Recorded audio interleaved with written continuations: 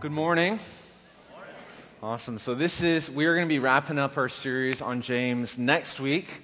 But today, the passage that we're going to be looking at is one of my favorite. Many of us have memorized James 5:16, right? The prayer of a righteous person is powerful and effective. And what's fascinating about that verse and the ones around it is sometimes we memorize these verses, but we don't always understand the full context and the depth of wisdom that surrounds that there. So that is what we're going to be looking at today as we talk about prayer, as we talk about what this looks like in our life.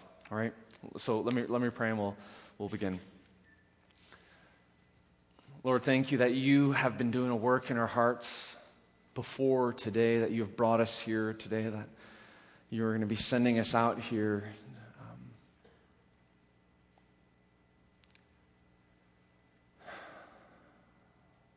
Lord, we just come before you and ask that you would do a work in our hearts. We come before you with our hands open wide, knowing that you say, "Come to me, all you who are weary and burdened and heavy laden, and I will give you rest." God, I pray that through this message we would experience intimacy and closeness and a depth of relationship with you. In Jesus' name we pray, amen. All right, so when you think about prayer, have you ever wondered when it's appropriate to pray? Right? So when is it appropriate to pray? Is it before you eat? Is that when we pray? Or at the end of a life group? Or before an offering? Or do you pray when everything's falling apart? When you don't know how you'll face another day or when trying to make decisions? Now, Lisa TerKeurst with Proverbs 31 Ministries has always been an encouragement to me via my wife, and Christina often sends me these devotionals, and I remember looking through my inbox this last week, and I found one called The Waiting Game, and she sent it to me a couple years ago, so I wanted to read it for you. "Sometimes I see God answer my prayers right away.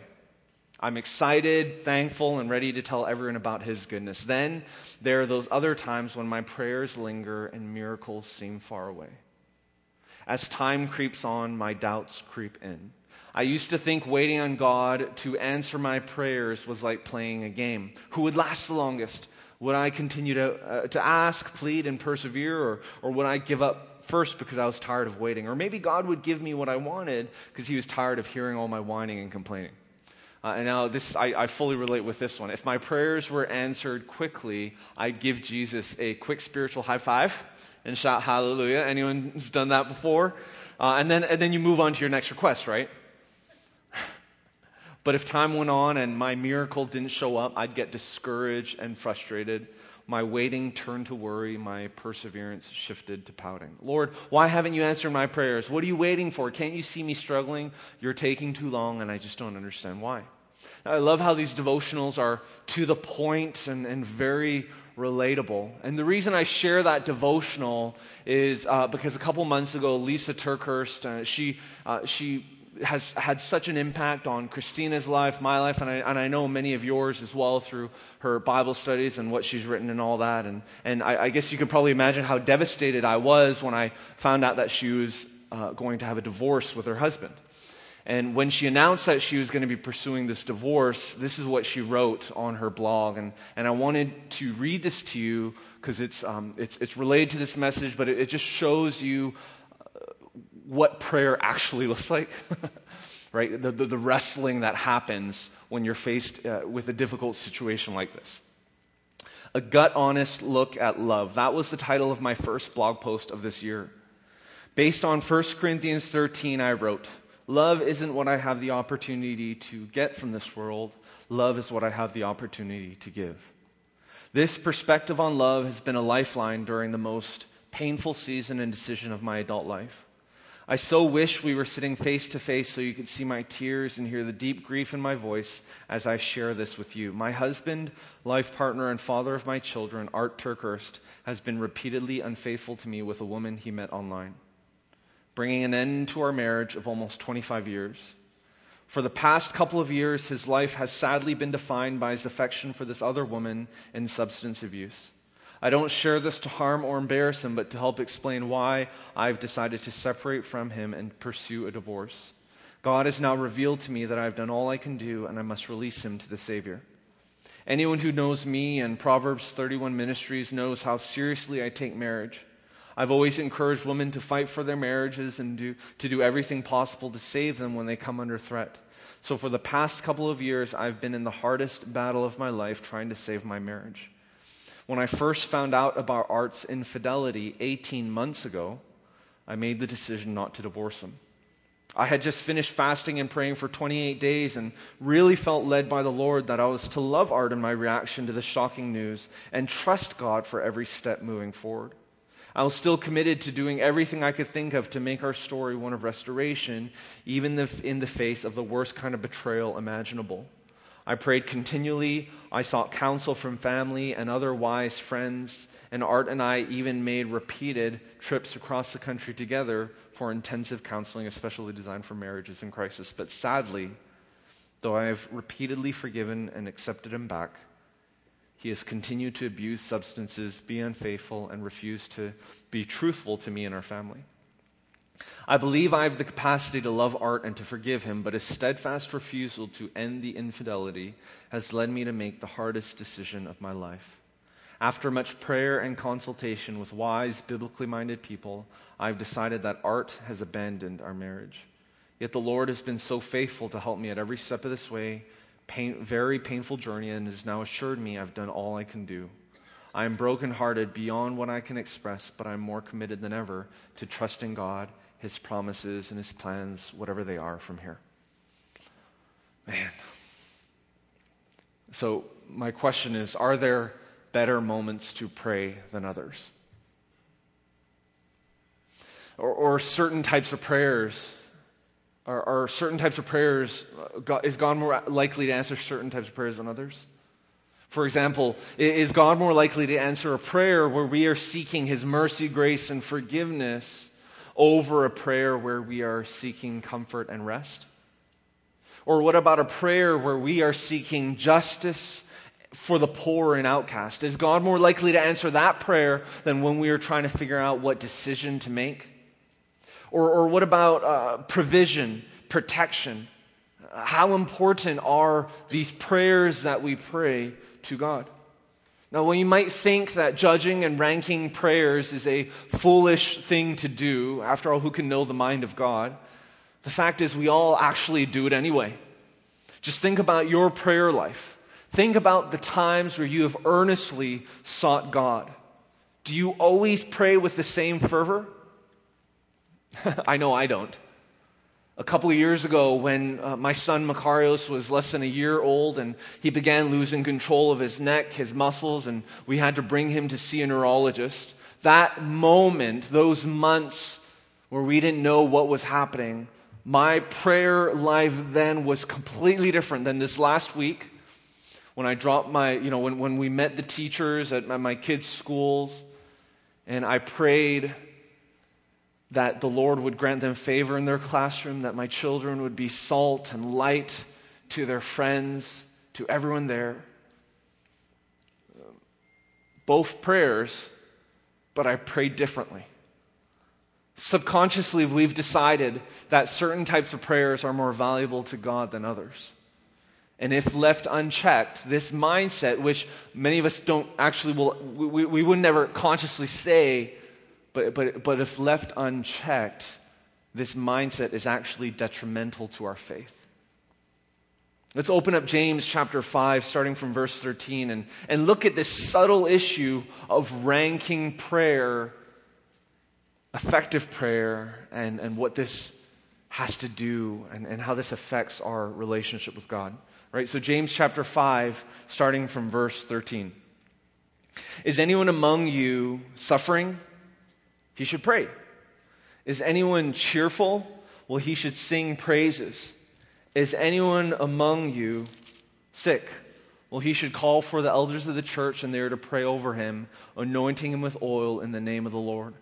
The prayer of faith will save the sick person and the Lord will raise him up. If he has committed sins, he will be forgiven. Therefore, confess your sins to one another and pray for one another so that you may be healed. The prayer of a righteous person is very powerful in its effect. Elijah was a human being as we are, and he prayed earnestly that it would not rain, and for 3 years and 6 months it did not rain on the land.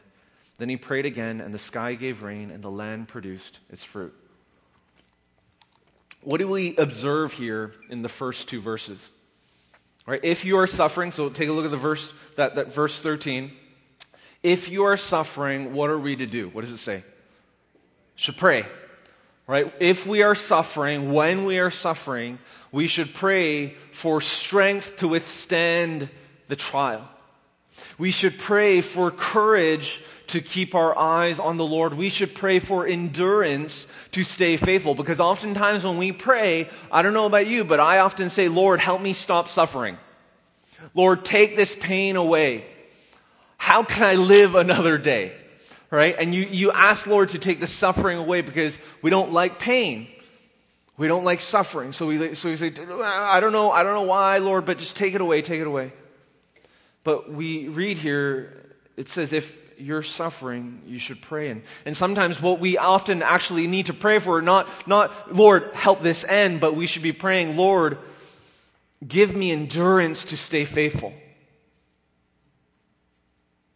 Because when we are suffering, God actually wants to do a work deep in our hearts and deep in our lives. If you're suffering, we are to pray for wisdom, right? We are to pray for wisdom and ask, Lord, what have I done to contribute to this suffering? Sometimes we have done something, sometimes we haven't. Sometimes it's majority us, sometimes it's not. Sometimes it's merely consequences to our actions, and other times it's consequences to other people's actions that we are suffering. But when we are suffering, we are called to pray. We are called to pray and ask, Lord, may your will be done, whatever your will may be. Because sometimes when we are praying, God, may your will be done, that's masking, and we're saying, Lord, may my will be done. But you do it, so may your will be done, only if it's my will.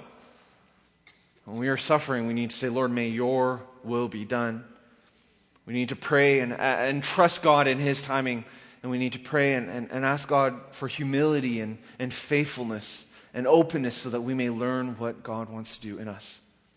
All right, so that's the first thing that we read in this passage. Now the next one is anyone cheerful? Right, when we are cheerful, what are we called to do here? Sing praises, right? We are called to sing praises to the one who has rescued us. We are called to sing praises to the one who has redeemed us, to the one who has given us new life, to the one who gives. Hallelujah, thank you, Lord. But also, hallelujah, thank you, Lord, when you take away. We are called to sing praises to the one who has not only created us, but who is actively sustaining us, who continually gives us breath. We are called to sing praises to the one who has created all things, to the one who is actually the source of all joy. And the only reason we can truly sing praises is because he has first shown us what it means to have joy and be full of joy. Now what about if you're sick in verse 14? What should you do? You should call for the elders of the church, right? It says you should call for the elders of the church and they are to pray over you. Now take a look at this verse and the beginning of verse 13. Right? In verse 13, James says, if you are suffering, you should pray. But then in verse 14, he says, if you're sick, you should call for the elders of the church to pray for you. Right? You should pray.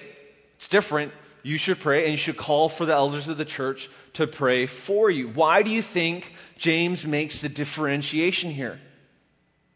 Secondly, why is he saying that it should be the elders of the church? And lastly, in these verses here, what's up with oil? Right? What's up with that? Let's take a look at these three questions and address them one at a time. Okay, so the first question is, why does James make the differentiation between you praying and asking others to pray for you? Well, first of all, for us to understand and experience what it means to be a follower of Christ, right? For us to live out what it means to walk in faith, to walk with the Lord, to live a life that is honoring to God, to be a part of this great commission and this great commandment that we read about in the scriptures, for us to actually live that out and to experience the abundant life that we read about in the scriptures, we can't do it alone.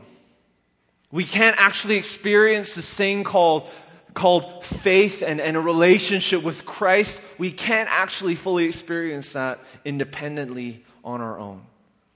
That's why life groups is such an important value and aspect of life in the fellowship.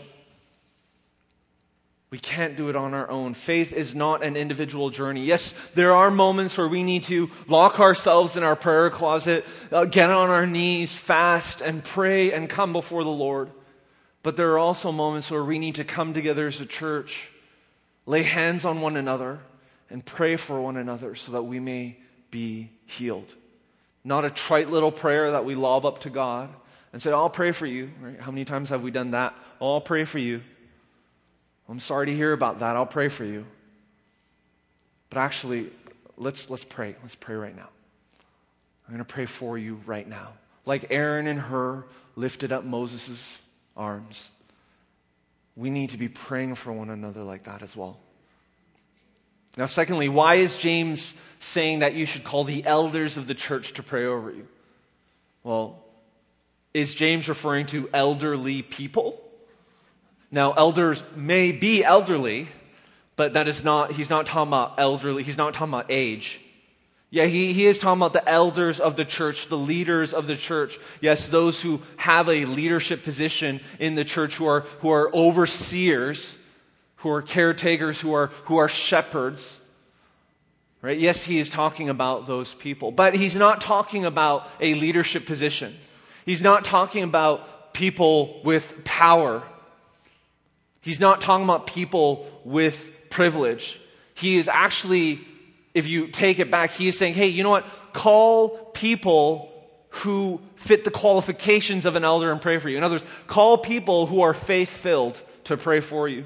Call people who are righteous to pray for you. Call people who are full of integrity to pray for you. Call people who, when they pray for you, they are actually believing in the Lord, that the Lord is listening, that they're praying to a living God, that it's not therapeutic prayer, I'll pray for you, and it's just supposed to make you feel better because someone's thinking about you.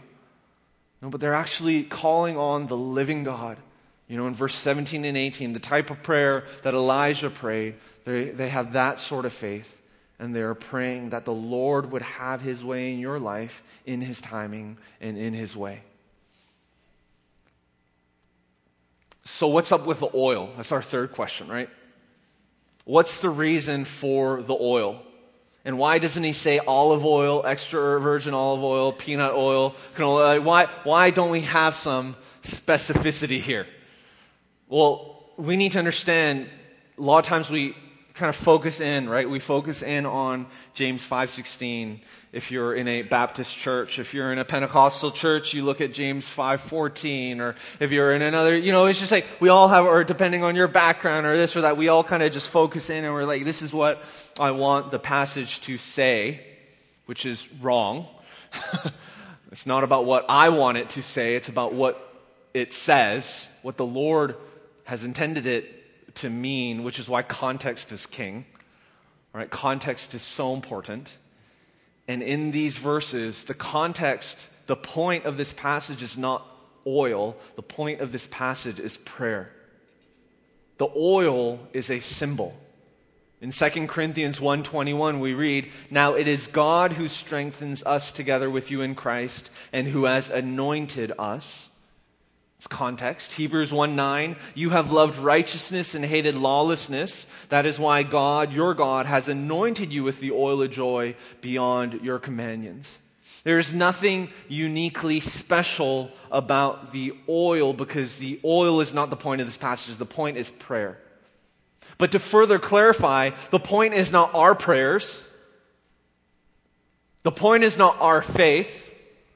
The point is not the elders' prayers, as if they had some unique power to heal. The point of this passage is the fact that we get to pray to a risen Christ who has experienced all healing and who wants to shower that healing upon us in his timing. That's the point of this prayer. That's the point of this passage. So let's unpack that, okay? If we experience physical and emotional, so think about your life right now. Think about those right now. You may be struggling with an illness, a physical illness, an ailment, cancer. Sure, most of us know someone who is struggling with cancer. Even for yourself, what is going on? Why are you taking the pills that you are taking? Why are you needing to go to the doctor? Many of us have these physical illnesses and sicknesses that we come and we've wrestled before the Lord with. And some of us on a daily basis, we're like, Lord, heal me. And others you have just said, like, I guess this is my thorn in the side, like Paul. But we have these physical illnesses that we need to bring before the Lord. And for others, you may have emotional hurt. Maybe when I read that passage, the blog post that Lisa TerKeurst wrote, maybe that struck you because someone's been unfaithful to you or you were unfaithful to someone else. And there's hurt. There's relational hurt. That while you may be physically healthy, emotionally you're a wreck. And we have these. So think about that. Think about these physical illnesses, this emotional sickness that you may have. And now place that and look at this passage. Now think about it, okay? Think about those things. If God were to heal you today, to transform you today, to set you free today, when we read verse 15 and 16, we need to understand that you being healed and you being set free is not really the point of this passage. That's not actually the end goal. The end goal for healing is so that we can give glory to God. The end point of healing is not so that we may feel better, but it's so that God may use the restoration that He has brought about in our life to show the world that He lives. To show the world that He is still powerful, that He is resurrected, and just like God healed you, He wants to heal them. If God chooses to heal you today, that is why. It's not for our own benefit, it's for others. Because the fact is, we're all going to die. Even if you were to be healed today, tomorrow you may get another sickness. Even if God were to wipe that away, in 10 years you might have something else. We are all going to die.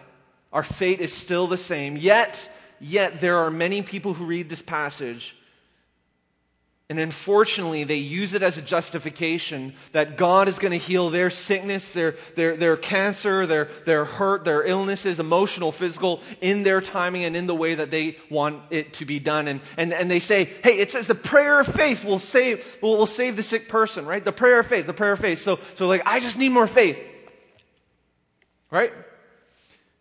And if they're not physically healed, they're like, what's my deal? I guess I don't have enough faith. I guess not enough people have been praying for me. I guess there's sin in my life. I guess it's something, and it's all about them. When you have this mindset that healing is for your benefit, you have this mindset that the faith is your benefit, and everything is through this lens of me. So if it doesn't happen, it's like, what have I done? Well, I don't have enough faith, so I need to have more faith. It doesn't happen. What have I done? Well, I guess it's my sin, so I need to confess my sins. What have I not done? What have I not done? Right? And it's all through this lens of me. But a relationship with Christ is not about me. This passage is showing us, hey, when we ask the elders of the church to pray for you, it's because we're a family, we're a community, we're a church body, and it's us lifting one another's arms and praying for one another and doing what the Lord has called us to. Now, I've seen God physically heal people, right? Even to the point of this one gentleman who had cancer that was inoperable, that oncologist after oncologist would not do surgery on him. They would not perform surgery on him because it was there would be no point. But he kept on praying. And then there was this one surgeon in the body of Christ. We continued to pray for him. And this one surgeon who was a believer said, let's just do the surgery anyway. And when they opened him up, the cancer was gone. Right? I've seen physical healing like that, but I've also seen physical healing where we would, without sleeping, be fasting and praying that God would touch that person and heal their life. And the next day we were by the graveside and saying, Lord, why didn't you heal that person? It's not that we had more faith here than here. It's not that this person had confessed all their sins and this person didn't. Sometimes healing happens, sometimes it doesn't. When Jesus said, hey, I have come to usher in the kingdom of God, but the kingdom is here, but it's not fully here, that's what he's talking about. It's this idea that, hey, when we are with Christ, there will be no more sickness, pain, illness, or death. We will be fully healed, fully restored before him, but we right now live in this place where we're not fully there. So when we look at this passage and we use it as a way to justify what we want in our timing, the way we want it to happen. That's when we actually misuse the passage. Because if God were to heal you today, you would still die. So it's not for you. So if God heals you today, it's because he wants to use that to bring him glory, to show your family around you, to show your friends, your neighbors, those who are far from God, to show them that, hey, God is still alive. And if God chooses not to heal you, he is using that to show your friends, your family, your neighbors, those who are far from God, that God is still alive. Do you see that? Now, does that mean we should sit back? Does that mean that, hey, Daniel, if I hear you correctly, you're saying God will have his way? That God is sovereign. Is that what you're saying? And if that's what you're saying, are you saying that I shouldn't even ask for prayer? Because even if I don't ask for, whether I ask for prayer or not, God is still going to have his way? Is that what you're saying, that I should take a step back? And that's not what I'm saying. That is not what this passage is saying. We need to seek God at all times. We need to bring our suffering and our joy, our sickness and our happiness before the Lord and before the church. But what I'm trying to say is, as we seek God, right, because we see here, it's, hey, is anyone among you suffering? Just sit back. Is anyone cheerful? Just eat some Doritos, right? Are you sick? Just, go to the pool. I mean, it's not what this is saying. No, you need to still actively seek the Lord, but what is the end? The end is not your own benefit. The end is that God would receive all glory and that the lost would come to know him. So we need to understand that if God chooses to heal you, it's not for your benefit, but it's for the benefit of others. And if God chooses not to heal you, like he didn't with Paul in the scriptures, who had a thorn in his side, God wants to use that for the benefit of others, so that you may learn what it means to have strength in weakness, so that you may learn what it means to persevere, yet be content. Now, whether we are sick or healthy, whether we are in trouble or celebrating, James is calling us in this passage to confess our sins.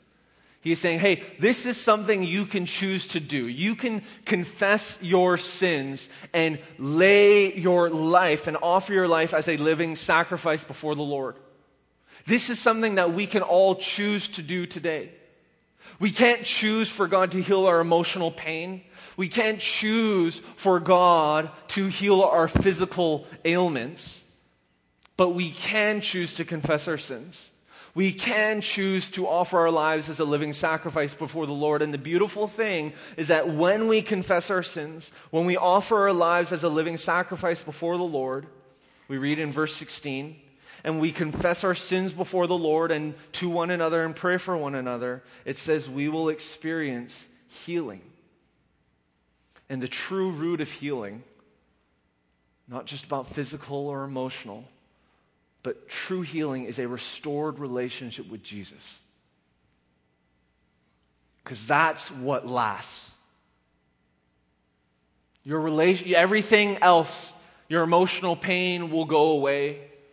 Your physical pain will go away one day. But your relationship with God, whether it be restored or broken, that will not go away. True healing, confessing our sins to one another, praying for one another, confessing the sins that we have sinned against God and against others to one another, this results in true healing, a restored relationship with Jesus. And this is what a powerful prayer is. That is what this means when it says the prayer of a righteous person is very powerful in its effect. That power is talking about a restored relationship with Christ. So the fellowship, may we as a church together be a church that regularly confesses our sins. May we be a church that regularly confesses our sins to one another and prays for one another so that we may be healed. May we be a church that keeps short accounts with the Lord and with others.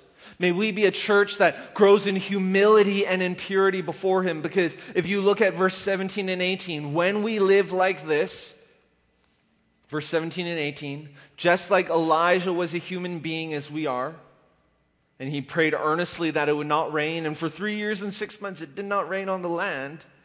Then he prayed again, and the sky gave rain, and the land produced its fruit.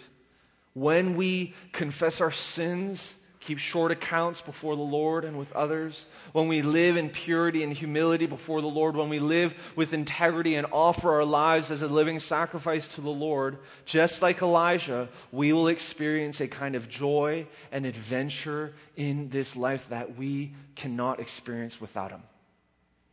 This abundant life that Jesus promises can only be experienced as we come before the Lord and confess our sins and offer our lives as a living sacrifice before the Lord. Christianity is not a straitjacket. It's actually what frees you from the straitjacket of this world. Abundant life is not found outside of Christ, it's found within Christ.